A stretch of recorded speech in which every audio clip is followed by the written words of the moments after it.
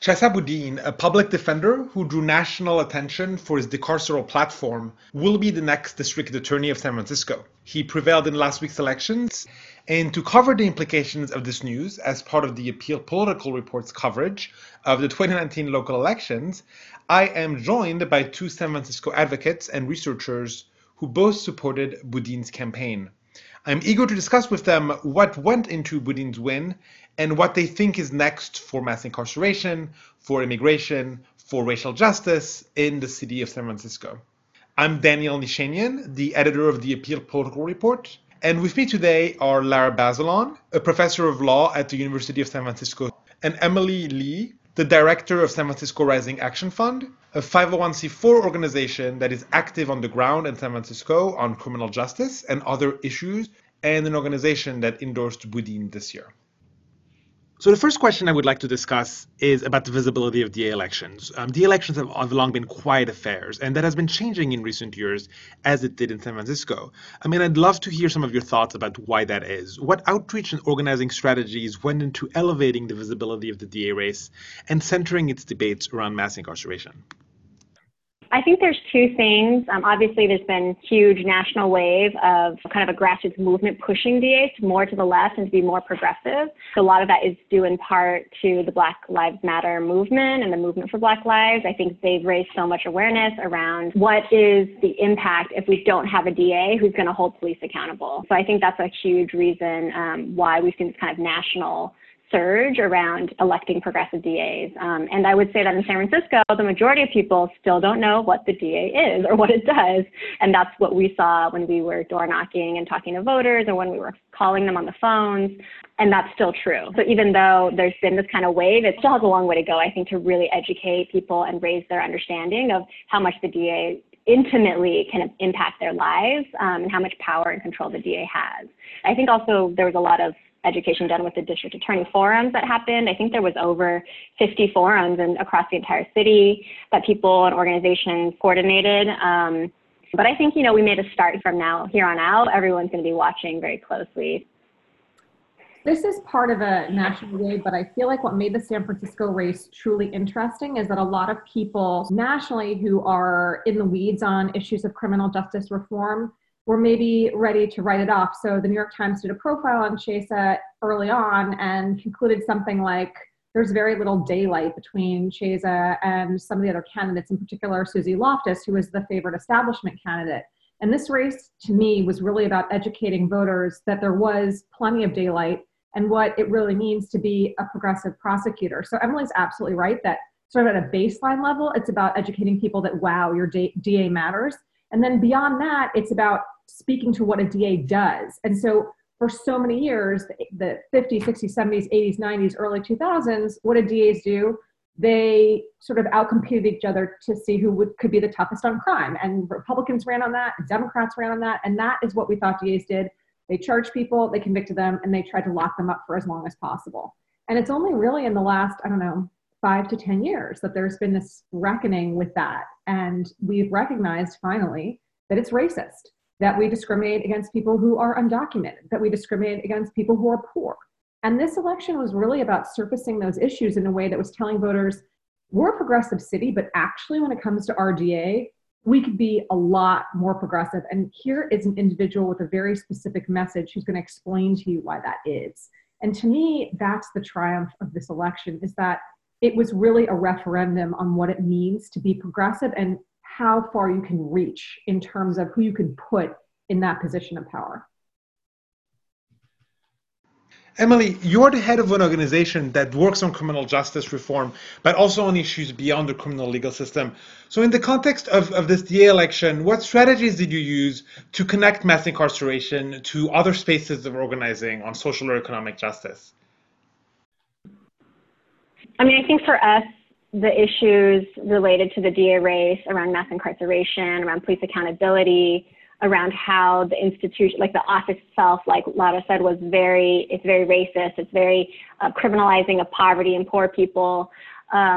All of that connects to all the issues we work on, right? Because we work in immigrant communities that are being targeted by ICE right now in the Trump administration.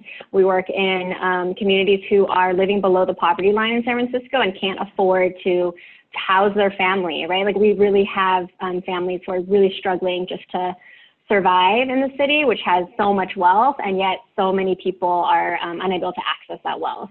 And so for us, the issue of mass incarceration really tied with everything else we were working on, from immigration to housing, to workers' rights, to young people's rights. During the campaign season, we saw the San Francisco Juvenile Hall. Finally, there was a political movement that was saying we need to close this jail down. We should not be locking up young people in cages. We should be supporting them with services and programs and rehabilitation and diversion, mental health.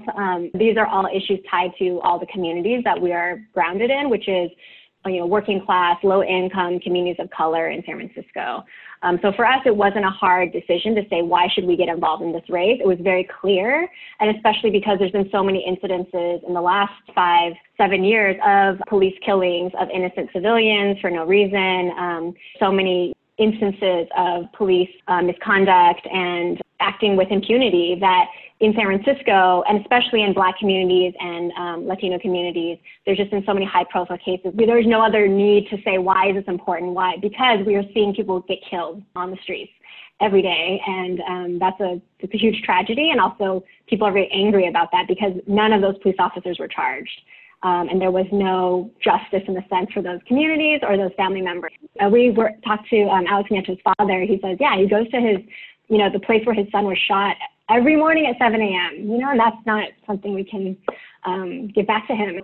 For him, it's like he's been in this fight for 5 years, right? And like, it's about how do we bring along other people who are very similar to Alex Nieto and his family and really expose them to what can we do, what can we change so that police are not able to act with impunity and they're really held accountable, and that regular people feel like they have a role in doing that when they elect a progressive DA like Chesa. One of the first issues that Emily just brought up is immigration, and indeed one of Boudin's most emblematic commitments during the campaign was to create an immigration unit within the DA's office to investigate ICE agents who violate people's rights. Could one of you say more about what that looks like, what it looks like for DA's office to not cooperate with ICE? We often hear this issue brought up in the space of sheriffs or policing. So why is this an issue as well in the DA's election as in San Francisco? So it's a huge issue because in jurisdictions that cooperate with ICE, what happens is if you are picked up and detained, regardless of whether you are convicted or not, and it's discovered that you're here and you're not documented, you are handed over to ICE, which essentially means if you're in this country without papers, you will probably be deported. And so, for example, in the federal system, where there obviously is very close cooperation with ICE, if you are in custody, regardless of what happens at the end of your case, you are 99% of the time going to get deported. So in jurisdictions that don't cooperate with ICE, when you are in our system, the city system, regardless of what happens to you, ICE is not going to be notified. They're not going to get some kind of notification from the district attorney's office that, oh, hey, we have this undocumented person in our jail or released on bail, come on and go pick them up. And this is especially crucial right now, given what's happening at the federal level around immigration and this move toward mass deportations and the curtailing of people's rights and just the scope and depth and breadth of the people who are getting scooped up and thrown out of this country. So it's hugely significant. And I think while the other candidates talked a lot of talk about how they wouldn't cooperate, in fact, because they were career prosecutors, they had under other administrations. And so, for example, when Susie Loftus was high up in the policy department in Kamala Harris's office and the SFDA office, they handed juveniles over to ICE regardless of whether they were convicted of any crimes. And so that's a record that you have to live with. And when you have that contrasted to someone who doesn't have that record and in fact has the opposite record, it's generally, I think, more compelling to a voter who is deeply invested in that issue. The city's large racial disparities were at issue in the campaign. Emily, you already alluded to this in the context of policing.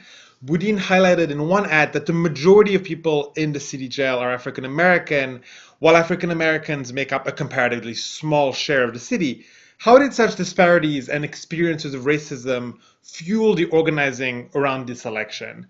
And also, how do you think a DA can make the most difference on this front, since part of the racial inequalities in the criminal legal system stem from policing and arrests or from other spaces like education or housing? I mean, I feel like we heard so many stories of voters we talked to who were directly impacted by the criminal justice system. They had family who were incarcerated. They themselves had been incarcerated. We went to public housing in San Francisco, which is predominantly Black. We went to neighborhoods in San Francisco that were predominantly Latino and spoke only Spanish. And then we also did work talking to voters in Chinatown and Chinese-speaking voters. So when we talked to those people, we had somebody who was a Spanish-speaking Latino immigrant, a mom who teenage son was charged with a misdemeanor, and it was about 12 years ago, and they had to pay a $20,000 bail fee, and that really impacted their family's financial health. They were suffering for many, many years badly after that, and after learning about like Chesa's plan around eliminating cash bail, they became very clear about, okay, how is this going to benefit my family who's been directly impacted, right? And we just know that people of color their bail is set at higher rates than white folks who've been charged with anything. We know that racism plays a role in all of those sentencing decisions. For us, you just can't really separate the issues of race and the criminalization of poverty and also the targeting and over-policing of communities of color. For us, the issue can't be separated because of some of the statistics we know about who is currently incarcerated, and the statistic around the fact that there's less than 5% of the population in San Francisco is Black, but the majority of incarcerated people in San Francisco jails are Black. So it is a racial justice issue, and for many of the people we talked to, that was clear because everyone's had some experience, whether it's being in the system or, interacting with police. That's very clear to them that they're being targeted because of their skin color or because they're homeless. And Chesa wasn't afraid to talk about that. He was very clear about the racial component. And when he was asked that at a DA forum at San Francisco State that was held by formerly incarcerated students at SF State, he explicitly said, we can't talk about this without talking about systemic racial oppression and systemic racism. We know that's the root cause of this problem. To have a DA candidate say that is pretty compelling and pretty important for people to see that their experiences are really validated. And it's not just about individual responsibility and you made a mistake. It's actually deeper than that. I would just say for anybody who is unfamiliar with what the Hall of Justice looks like, when you walk in there, almost every single person who is in an orange jumpsuit is a Black or brown person. And it's a pretty shocking reality. And yet it's our grimy, everyday reality. And it is fundamentally racist. And I think just having someone stand up and say directly and bluntly, this system is racist, and here's how I intend to fix it, is very refreshing. So you asked a question, I think it's a really good one. It's so how do you really change that as the DA? You're not the police, you're not deciding who to arrest. And that's true. I mean, it's true that Black adults in San Francisco are 7 times more likely to be arrested than white people. But it's also true, and this is at the back end, that they're 10 times as likely to be convicted. And they're more likely to be booked on more serious charges, even based on similar conduct. They're more likely to be jailed rather than bailed, more likely to be convicted of serious crimes and get longer sentences. And none of these disparities in study after study can be explained by age or homelessness or poverty or crime rates. So the question really comes to the DA, and they can do a lot of things. They have a lot of power. There's something called a declination rate, which means the police bring you cases and you say, I'm not going to prosecute this case. Or the question comes down to what to charge. And you don't charge a very serious felony when you feel like a misdemeanor charge is more appropriate. So those are just 2 very simple ways that the DA can have a massive impact, because a DA who just sort of funnels every case that the police bring to them is going to, I think, exacerbate a system of mass incarceration, particularly given who the police are in San Francisco. Unfortunately, as we know, that department is just tremendously problematic. And so the DA doesn't have to be a rubber stamp. They can actually push back and be a check on racism. And I think Emily made the extremely important point that poverty and race cannot be disentangled from each other. And Chesa Boudin's promise never to seek cash bail is enormously significant, because we know that when people are jailed, they will plead guilty to almost anything, innocent or guilty, just to get out, because they're desperate to be united with their families, get their jobs back, stay in their housing. And so once you get someone out on bail and allow them to really fight their case, the outcomes for them are hugely significant and different. So that decision alone, I think, is going to have impact on people who are poor and people of color. This seems like a good opportunity to delve into the role and profile of a DA. And I'm thinking first of a moment that I think really captures some of this campaign's dynamics. One of Boudin's opponents said that given his politics, Boudin should be running for public defender and not for DA. And I thought that was a very striking statement in terms of the division of roles it implied and this fixed idea of who should be fulfilling what function in the system. So what is your reaction to this implied division of role and also to the fact that Boudin is a public defender who has now won the DA race?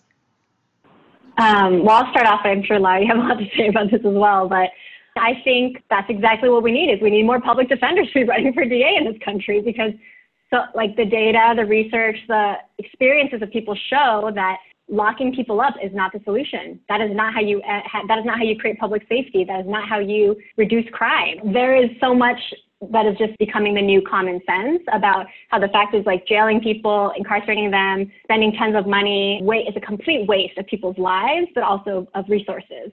We're going to turn that institution to something completely different than what it's been. And that's what this whole movement is about. It's about reimagining what we do with our public offices. Because yes, originally that was what the DA always did, as Lara said at the beginning, was it's just about trying to increase the number of people you lock up. And that's what DAs bragged about, is how many people they put in jail, because that meant that they were keeping people safe.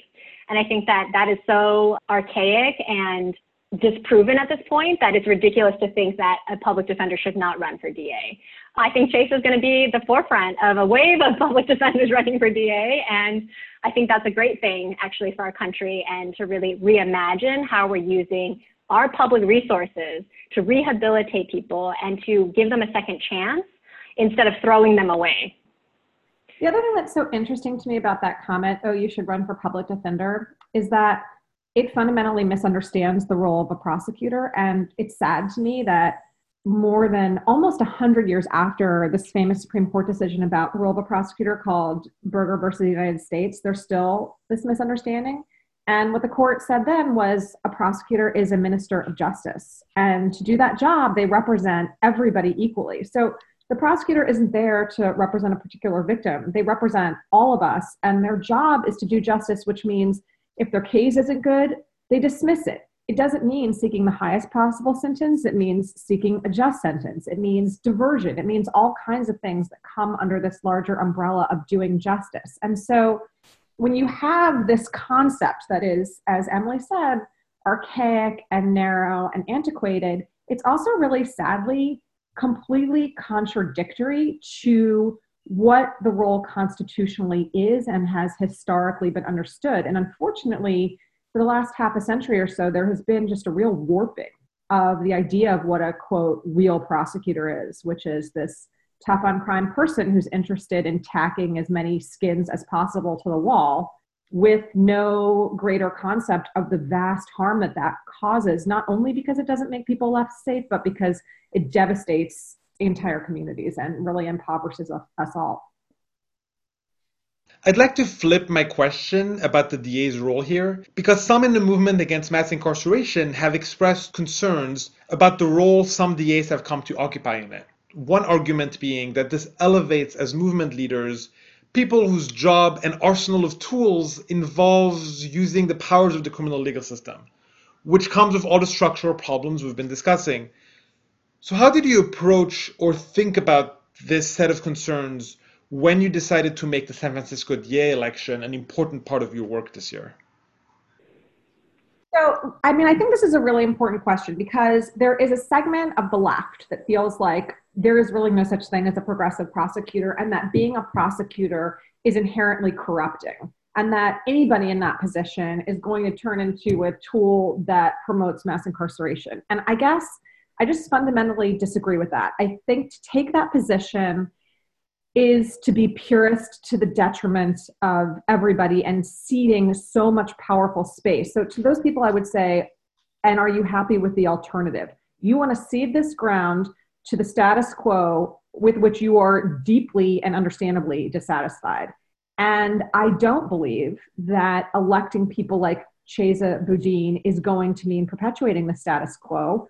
First of all, because I think he's proved substantively through his entire life who he is. But second of all, because the voters are going to hold him accountable. And if he doesn't do what he says he's going to do, and if he doesn't truly shake things up, he's not going to stay in office. So I just disagree with the position, although I understand it. And it's born, I think, out of so much really tragic and frustrating experience with the powerful opposition of the state, especially by people who have worked on behalf of voiceless and poor people, and just seen over and over and over again how difficult it is to get justice for their clients. So I understand it, but I don't agree with it. Yeah, there were organizations that decided not to endorse in the race because of that very point you made. But I think for us, people who have to live with the day in, day out, the reality of actually living in and actually having family members who are in the system, that's not a choice they can make. Our job is to change what's the reality, and our job is to shape it so that it is more just and it is more accessible. And I think there's just too much at stake for all of our communities who are directly impacted by this to say that the DA doesn't matter, because to them, it has mattered in their lives and it has made very tangible, real impacts. And this is the challenge. This is what people call the challenge of co-governing, is about how do we get our elected officials in this imperfect society and our imperfect democracy to actually do the will of the people. And that's our job. That is what we are trying to do by electing them and holding them accountable and getting the most progressive, the most accountable candidate into office. This is where the real work begins, right? The job is not electing the person. The job is, once they're elected, how is Chesa going to be able to carry out the reforms and the agenda that he set forth? And how do we as the public and the community help hold him accountable, but also support him so that he can do his job? Because he's one person, he's not going to change it. There needs to be a much larger movement around what he's trying to do to make it reality. And I think, we go in with eyes wide open about what it means to go into that seat and go into that system to really change things. It'll be uphill even for him because there's much larger forces at play. I'd like to delve further into what you were just saying about whether an elected official is pushing the envelope. A growing number of DAs talk of ending mass incarceration at this point. So where does Boudin fit on their spectrum? What do you think are a few of his bolder or more radical proposals in terms of shrinking the prison population and shrinking the footprint of the criminal legal system? And also, what are a few areas or issues where you think he could go further than what he has said, and where your coalitions intend to keep pushing him? So I think the two maybe most important policies that he's put forward in terms of reducing or ending mass incarceration are, one, the bail policy. And it's important to note that he's been a leader nationally and in our state in challenging money bail. And we've talked about that a lot, but there is a direct connection between the number of people we lock up pre-trial and the number of people who end up spending inordinate amounts of time in jail and prison. Another important policy is that he's not going to seek certain kinds of enhancements. So for example, a lot of people get extra long sentences because gang enhancements get tacked on to the time that they're already ordered to serve based on very flimsy and problematic evidence.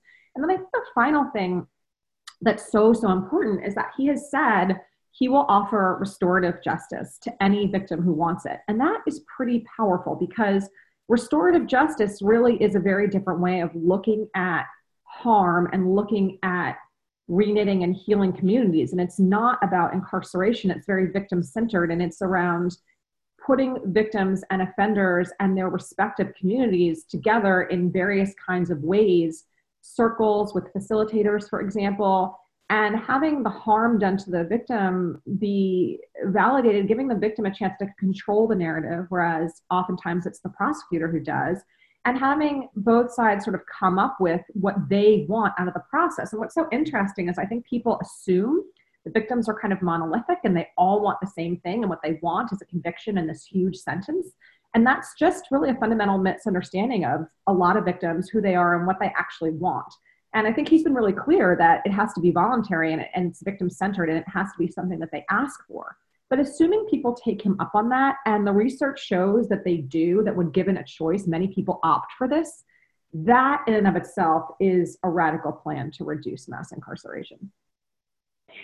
I agree. I think that's a huge leap in terms of bringing some practiced community interventions that have been used in schools, that have been used in many other institutions to show, yes, this sort of justice does work, but the current DA office has not been built to use it. And so he's really reshaping and reimagining what that role of the DA can do and how it can further that. And I think it's going to probably have to result in some experiments, and it'll be challenging, and there'll be some failures and some successes. And that's part of the job. Is we should be seeing his stepping into office as an opportunity for all of us to be pushing for experimental new pilot programs, new interventions that are diverting people away from incarceration. And I think he's willing to do that. He's willing to work with us, which is why people have supported him. And I think in terms of things we want to hold him accountable for, we talked about closing juvenile hall, and that was able to actually gain political traction, from the entire board of supervisors supporting it. It became the kind of mainstream thing to support the closure of juvenile hall. And I think what the next fight is in San Francisco is closing 850 Bryant and not building a new jail. That's something that Chesa will be asked, and he will be asked by the community and by other advocates to say, will you commit to supporting this effort to close 850 Bryant? I think, that will be something that people will push him on very hard and hold him accountable. And it's not an easy fight. It's not an easy fight. And we're going to, keep ourselves organized, and we're going to keep the campaign, the people, like kind of the momentum from this campaign, like that is what's going to hold Chesa accountable to his platform and vision, in addition to his own moral compass, but also what we built through this campaign is what's going to show whether he's going to be accountable to us or not. So I think the question is, how do we make sure that this movement and this kind of groundswell of support for him across the city maintains itself and sustains itself beyond the election night parties, right? That's the real work ahead for us. We have seen in other counties different sort of actors emerge as the main opponents of the reforms of the DA's office. I'm thinking of the Attorney General in Pennsylvania in the context of Philadelphia, some judges in Virginia. Are there particular institutions in San Francisco that you think could challenge the sort of reforms that Boudin has proposed? So, I think you're right to say that there has been pushback against various progressive DAs. I mean, for example, as you say in Philadelphia with Larry Krasner, it's not even just conflicts with the AG, it's Philadelphia trial judges refusing to go along with pleas and other policies that have been hammered out, and the parties are all in agreement. Kim Gardner in St. Louis has had a case taken away from her, a wrongful conviction case, whereas the prosecutor, she's conceded it. There's internal pushback within offices where there are longtime veteran district attorneys, assistant DAs who are unhappy with new management. I am pretty optimistic on those fronts in the sense that I don't see the judges here acting that way. I don't see the Attorney General of California interfering the way that you've seen in Pennsylvania. I don't see the legislature interfering the way that they have in Pennsylvania again, for example. The big challenge here is the Police Officers Association. The big challenge is the police. And, this race, the POA spent $650,000 on attack ads. They were everywhere. And so I think there is a lot of fence mending that needs to happen, but I'm optimistic that it will, in large part because he is a really singular individual in that he has the power to persuade people. And so my sense is that there is going to be fence mending, but I also think it's going to require a lot of work. I would just add that with anybody who wants to come in and move and shake things up in a political establishment, you need to have support. Like you can't do that alone, and you're going to need other elected officials around you who are also going to support the kind of reform you're trying to move. I think that's very true in San Francisco, where we need to make sure we keep a progressive majority on the board of supervisors. We need to make sure we're electing other folks for important city positions that are down with an agenda that's about ending mass incarceration. So I think it's all connected and it's all tied together. So nothing can change solely because one person has been elected. And we've seen that again and again and again. Obviously, there's huge influence and huge impact. But if we're talking about really changing an entire system, an entire way of doing the work, then that requires a citywide change, actually. It's not just the DA's office. Part of it is like building buy-in from our other politicians and policymakers, legislators, like all of that needs to also change at the same time.